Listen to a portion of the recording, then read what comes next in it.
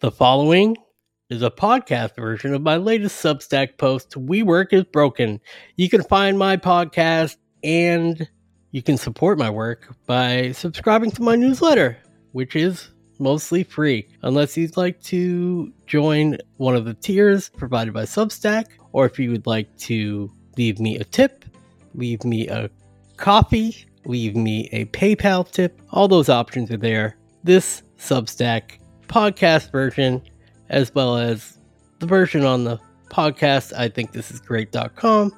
Wherever you get your podcast is free. If you'd like to support, I'd love for you to at least sign up for my free newsletter, clayinferno.substack.com. WeWork is broken. Return to the office, but what happens when the office disappears?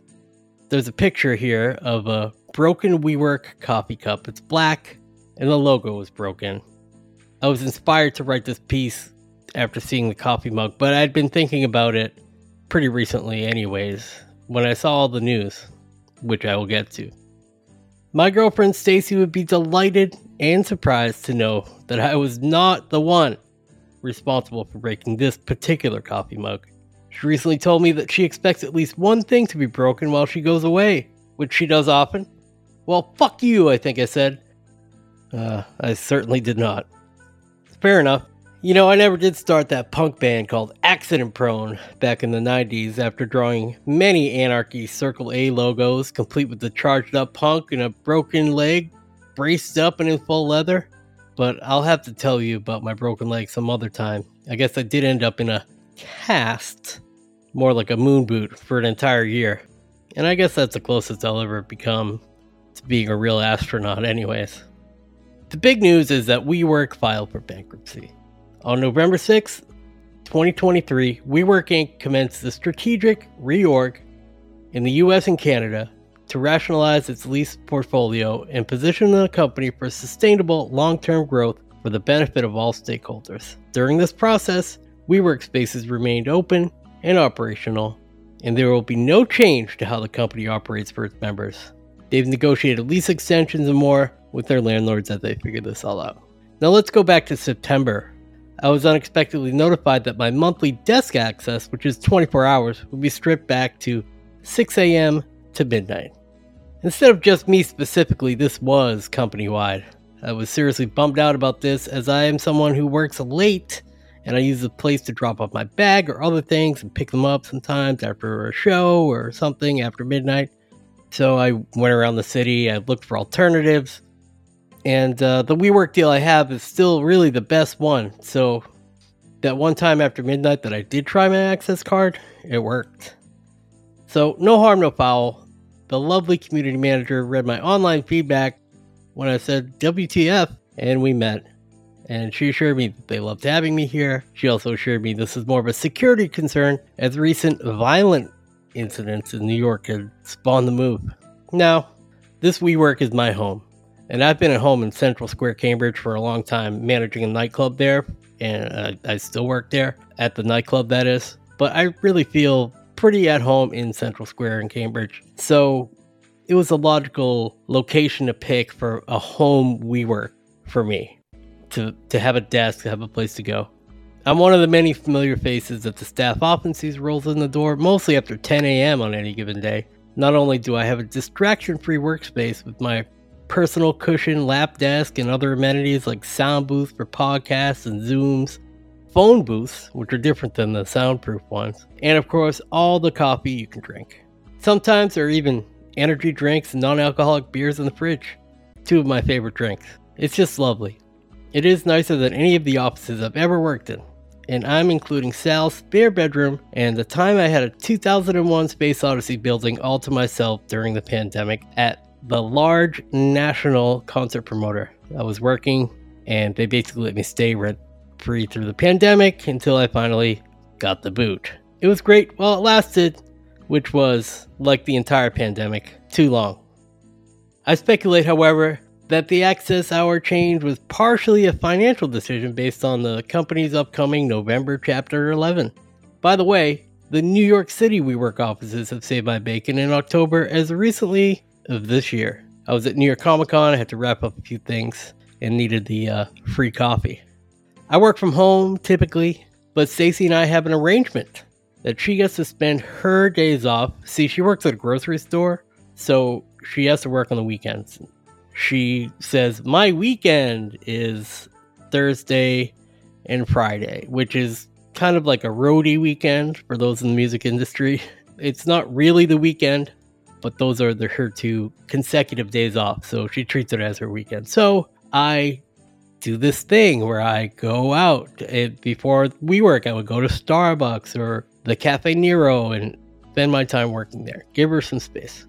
I give her a free environment in the house to take care of whatever she needs to, and a distraction-free environment. Rather than an exile, I see this as a John Hodgman type rule about giving your partner space, as she is her own human being in her own right. I've always dreamed of having a work-from-home job, and while we were still working on a shared studio space, well, frankly, she uses it in our house.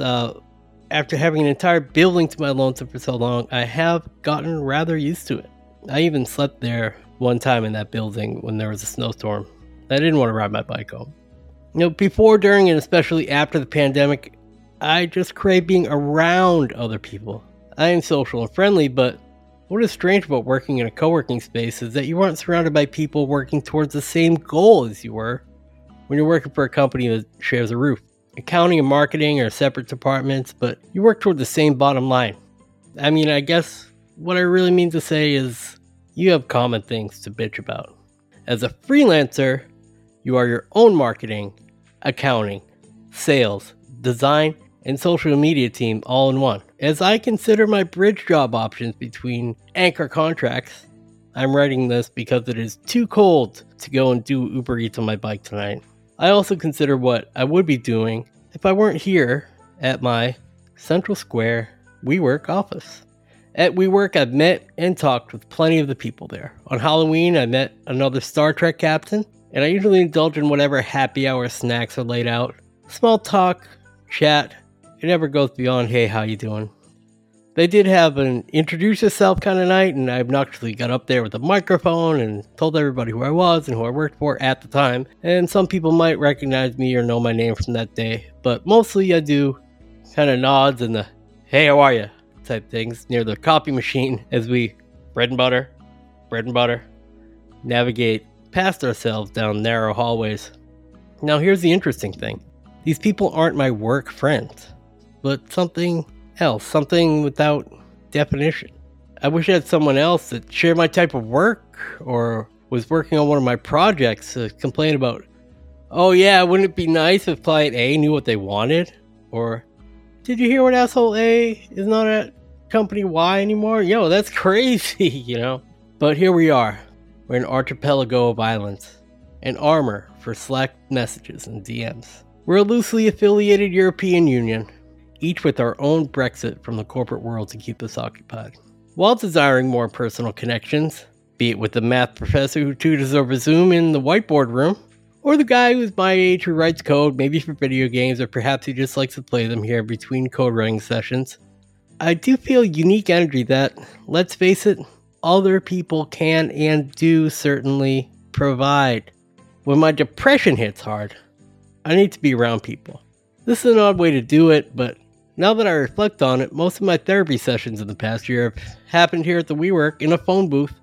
I guess I'm the Clark Kent of mental health. Being a corporation, WeWork sent out messaging and offered a hub of updates and a message even from the CEO. The most important thing to know is that WeWork spaces are open and operational, and we look forward to serving you as we always have. There's a lot in the weeds in their messaging to get into, but largely nothing has changed here yet.